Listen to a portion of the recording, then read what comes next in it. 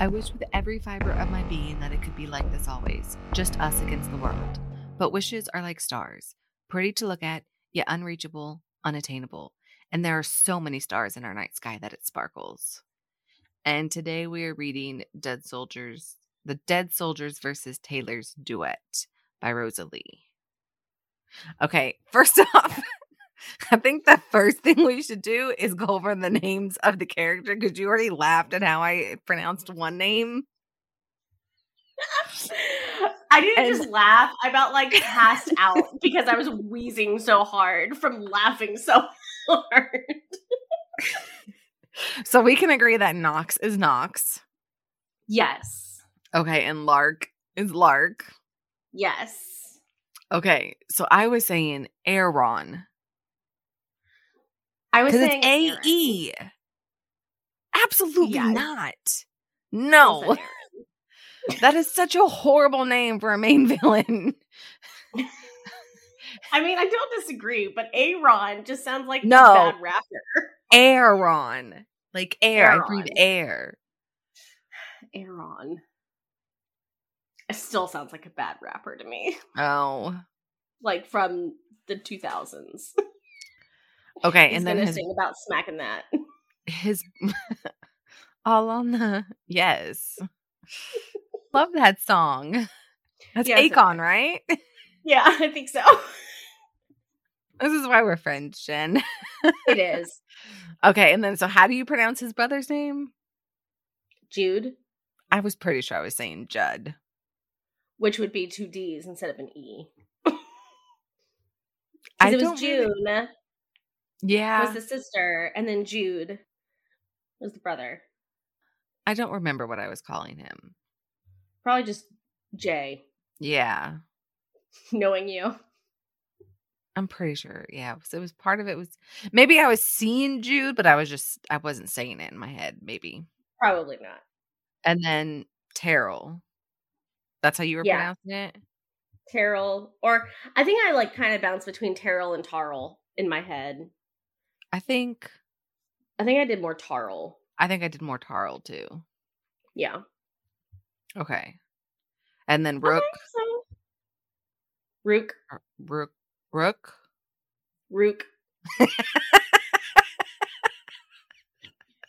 They're going to be like, are they talking about the same book? The characters' names don't add up. I know. Because isn't that what the chess piece is called? It's a rook, right? Rook? Or is it a rook? Because I think that's what he was named after. I think it depends on who you ask. Like tomato, and caramel and caramel and pecan and pecan, soda and pop. That might be a regional thing. Maybe. Okay. I'm going to let you start because you already have a pet peeve of the book. That's because I'm a crazy horse girl. And you can't...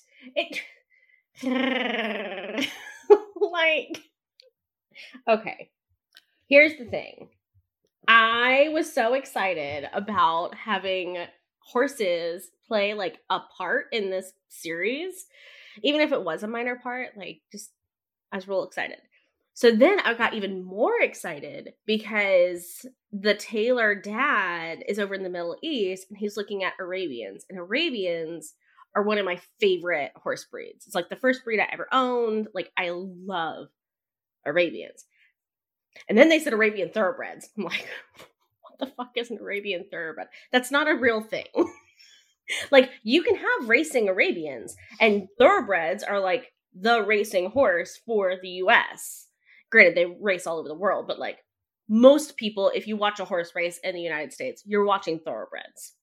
If it's not a thoroughbred, you're watching quarter horses.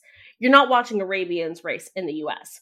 But I was willing to give them suspend belief if they had racing Arabians, they owned the track and they decided to race Arabians on the US. It's their track. Who cares, right? Cool. Arabian thoroughbreds are not a thing. And it really irritated me that she couldn't pick one. Because at one point she said, Arabians. And then at another point she was Arabian thoroughbreds. I'm this is... No. Also, the fact that Aeron gifted her a mare Arabian is a bunch of BS. The girl doesn't know how to ride. Mares are bitchy most of the time. And if you're a horse person listening to this podcast, please don't come at me if you're a mare person. I am not. And 2, Arabians are flighty, high anxiety, like high intensity. Like, that's not a beginner horse. And I am done with my rant now.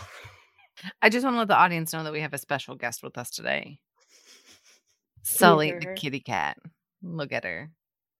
She's so cute. She's like super excited to be here. She is. I mean, she was really into your little rant. Like, you couldn't see her, but I could see her. And she's like, yeah, mama, you tell them. Yeah.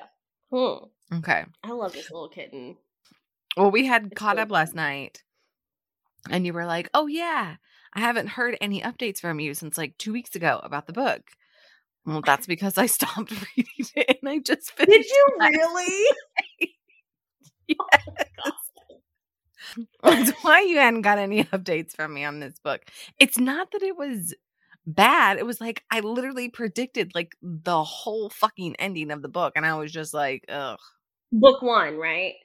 Yeah, but book 2, that shit came out of fucking nowhere. It was ridiculous and stupid. What was the point of it?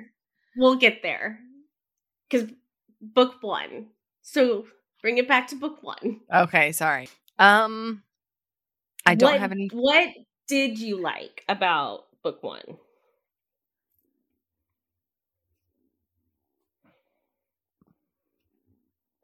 Wow, that bad? No, it's not that I didn't like it. And it's not that I liked it. There was just nothing. I like Jude. Jude is fantastic. He's my favorite. I like Lark. I like that she's really strong to a point. She's also fucking really stupid. I just don't understand why she believed her dad and why she didn't trust the boys more or the guys more. Like Aeron said. Like, I know this is going to be... So I giggled every time. Okay, audience. When Mistie talks, it's going to be Aeron. When I talk, it's going to be Aeron, because that's also easier to say. Let's just say A, okay? A, that works. I like it. Like, and I told you, like, at one point, like, I wasn't even halfway through, and I was like, oh my gosh, she's going to betray them. Like, you could already tell, and I think that bothered me, that the author let us know that it was going to happen. Like, it made everything after that redundant, because even if what she felt was true, it was still, I'm trying to think of a better word than false, but I don't know. I didn't like that. I did not like that at all, because then I didn't want to read it no more, because I'm like, well, she's going to betray them, and then they're going to have to save her, and then there's going to be a little war, and then whatever. Yeah. So. Okay, so I'll play devil's advocate, because I too saw it coming, and I too was annoyed that she didn't just have a conversation with the guys. But she's also had a decade of very intense trauma at the hands of her dad. And if he's threatening to kill the only person who's actually ever mattered up until these 4 men walk into a room, like, I could see her not seeing another way out. Except for the path that she was already on.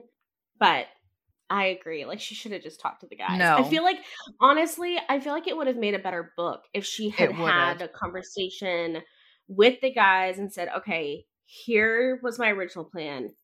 Here's where I'm at now. You know, how can we take down the dead soldiers together and keep my brother safe? Yes, that would have been way better. And I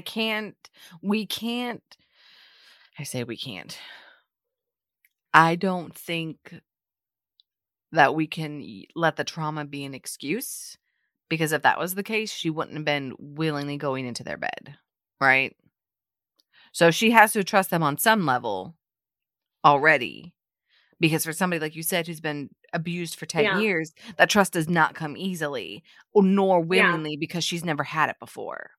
And the Yeah. fact that she does, we can't, I don't think that can be used as a good enough reason as to why she didn't tell them. That's fair. I'll give it to you. Because I didn't like any of that either. Like, I wish she had had the conversation with them. And but here's another thing that pissed me off. If Tarl knew that she was going to betray them, why the fuck didn't he say anything? I didn't like that either. No, actually, I loved that. And because Tarl had the idea, but he also wanted to show her that regardless of what decision she had made, he was willing to trust her and go there with her. And she had never had that before. So it was like a whole eye-opening thing for her. I don't know. I really liked that detail. I'm not saying that your logic, of course, Jenn always has to be logical in these conversations. I don't disagree with your logic, but do you think if he knew that she was going to be raped that he would still go through with it? Probably not. Yeah, probably not. And the beatings that everybody gets because of it? I don't know. It didn't bother me that they got beat. They beat her. They beat her shit up. Like, I mean, obviously, I didn't want them to get like beat up, but with as bad as Knox hurt her, I was basically okay with it. One of the things that irritated me really throughout the duology, is you have all of this like insane trauma from all of them. And they're all like, it's a part of our world. It's fine. Like, no one needs to talk it out. No one needs to be, super angry for longer than like a couple of days. And the only time you see any type of, I don't know if you can even call it like a work through of emotions, is when Lark locks herself in the room for like 96 hours or whatever it was. And even then, I'm just like, she comes out and she's like, all right, it's fine that you killed my mom. I get it. What? I honestly was not very invested in this, so I might not have picked up on all those nuances. I agree with you that they just kind of like roll with it and like go with the flow. And it's only in like book 2 where she's like having like severe nightmares. I say severe very lightly, that it's a thing. But like even then, like everyone just like okay, you killed my mom. It's cool. Okay, you beat the shit out of me. It's fine. Like, oh, you betrayed us. It's fine. Like there was no like consequences to the actions. None. Okay, so I disagree with that. There were consequences. Not like consequences outside of their circle, but within them there were. So like when she refused to talk and they had to beat her, that was very traumatic for them. For guys who don't really show emotion or have emotion in the way that Knox was after. So there were side effects. Maybe we should say side effects. There were side effects of that. But it was her own damn fault. She should have just told them, like you said. If they would have had the conversation, that wouldn't have had to have happened. The killing of the mom and the sister. Well, the killing of the mom and the sister, that is just something that happens in gang life. Innocent people. But that's exactly my point. Like, you don't just get over that stuff. I mean, but with their mentality and the way that they grew up, like, it makes sense. Like, you can't have emotion. You can't really let that interfere with the coldness, I guess. I don't know. It didn't bother me. I was fine. I was actually okay with that, because if they would have went on and on about, bitching and whining about it, I would have been even more pissed off about this book. You're fucking gangbangers. Like, I don't want to hear you bitching and crying like little bitches. Okay? Like, no. That is not if I want that, I'll go read a contemporary. Oh my god. Maybe okay, so note to self, Jenn, if you're reading a gang book, we are not expecting therapy. It's just everyone's just gonna be okay with whoever you kill, whoever you beat up, and move on with their lives. I mean, in a sense, all of the kinky sex that they do could be therapeutic. That's how they get their rage and everything out. Oh, I absolutely think it was therapeutic for Lark. So, but yes, gangbangers are not emotional pussies. Just saying. Good to know. Yes. And if they are, I'm not reading that shit. Okay. So, book 2. Was a waste of time. It was a waste of space. Waste There of was time. no point in book 2 at all. There was no The reason. only thing that I loved that came out of book 2 was Lark and Adam's relationship. Oh, I was about to be like, Literally, who the fuck is Adam? I knew you didn't. I knew you were gonna say. It took me a second. Oh, their dad. Okay, yeah. Yeah. Okay. That's literally the only thing that I liked that came out of book 2. Otherwise, it was a complete waste of time. Like, there was literally no reason at all for that book to happen. Yeah. Like, no reason. And the epilogue or the ending could have been the ending of book 1 after, they killed Oh, the 100%. dead soldiers and all that. Because Yeah. I liked the Christmas party and getting to meet the other characters. Because let me tell you something, she better be writing a book about the Fallen and it better be fucking better than this shit. Oh, I haven't looked, so I was wondering if there was already a book. It almost sounded like there was already a book on the Fallen. I couldn't tell. She has the high school penitentiary series, which we have on our reading list to do. Yeah, and then, that's like bound or captured or something. Yeah. But I don't know if that's about them. I gotcha. Yeah, I was interested in. I did like that last scene, but like you said, it could have been book 1, and that's it. We didn't need another book. That whole thing of Tarl getting revenge or whatever was just a space filler. It was unnecessary and made no sense. It was a waste of space. Yeah, I completely. And there was nothing else in the book substantial enough to warrant another book, especially because the book, like the first book, was less than 300 pages, right? So like you could have had, it was 278 pages. One book at like 400 pages. I was gonna say like 350. Oh yeah. Like you could have had the whole kit and caboodle in one book for sure. Mm-hmm. Oh, and so Tarl goes to the stables, and you from, I think it was Lark's point of view, he's having like this intense discussion with the stable hand or whatever his role is there, but there's no context later on. Mm-hmm. Like who that person is, because I'm sorry, if the Tailor men knew that somebody was working at their stable that was involved in Tarl's past or involved in kidnapping Tarl and Lark, that man would have been like quartered. Mm-hmm. I like your pun. What was the pun? No. Oh, it wasn't meant to be a pun? No. Oh. You said quartered, quarter horses, getting the horses to drag and tear them apart. I'm like, pun. I'm like, there's no way she's thinking like quarter horses. And then sure enough, you come out. All right. Look at you go. That's it. That's my Fun greatness fact for the day. Did you know that quarter horses got their name because they're faster than a thoroughbred in the first quarter mile? Oh, I did not. There's your fun horse fact of the day. Yes. I can't wait for that to come up on trivia. I'll know. So yeah, okay. Is there anything...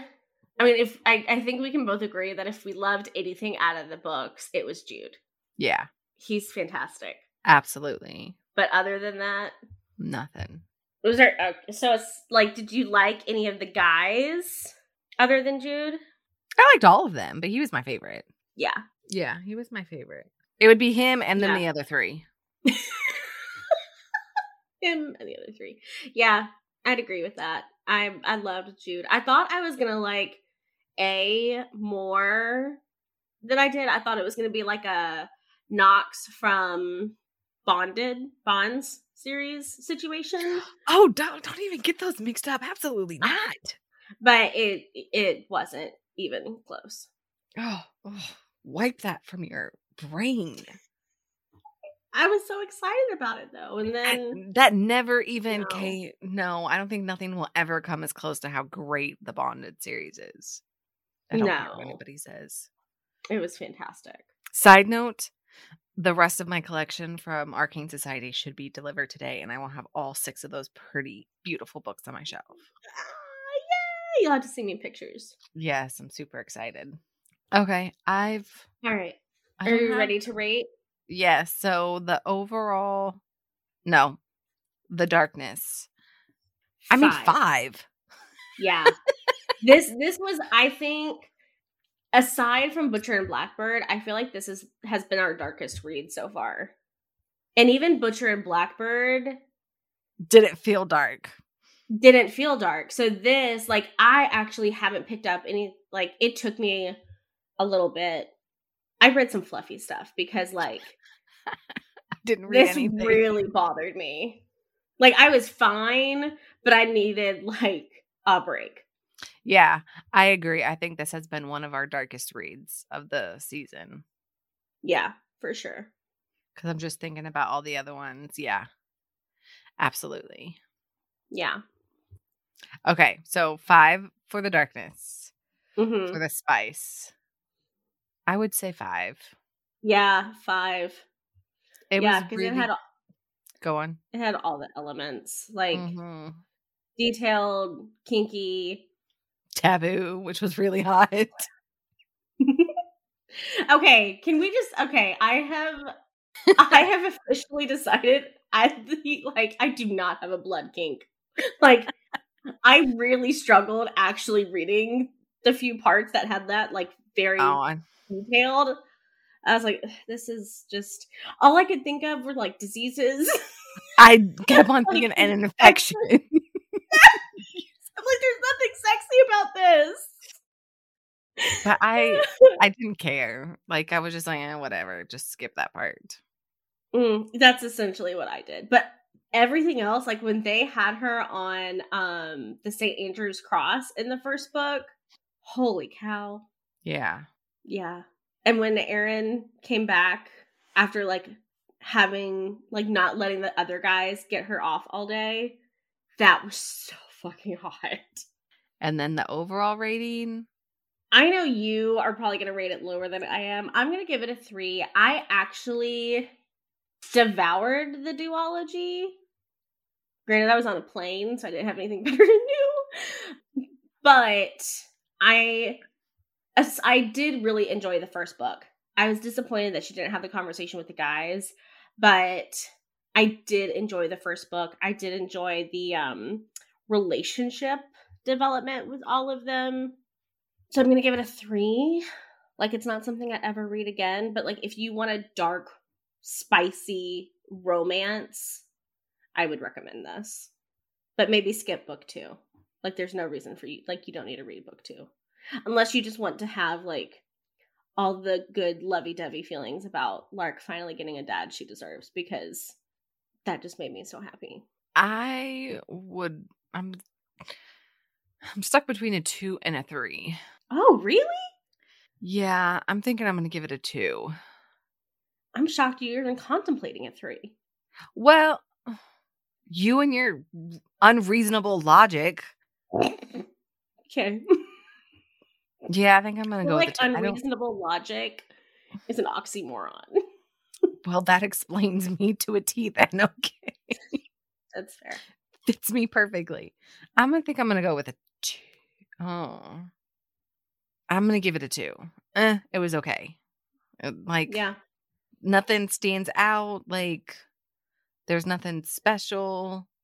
But I don't think I can go with a 3 because this would not be the first thing that I would recommend to somebody. Well, that's fair. Yeah. That I have so many other things that I would recommend first. Yeah. Before this. Well, and for context for the audience, like, you've read a lot more dark romance than I have. So, like, my Rolodex, so to speak, of dark romance is significantly less than yours. Shut up. I love that so much. I'm pretty sure I have a Rolodex in my storage unit.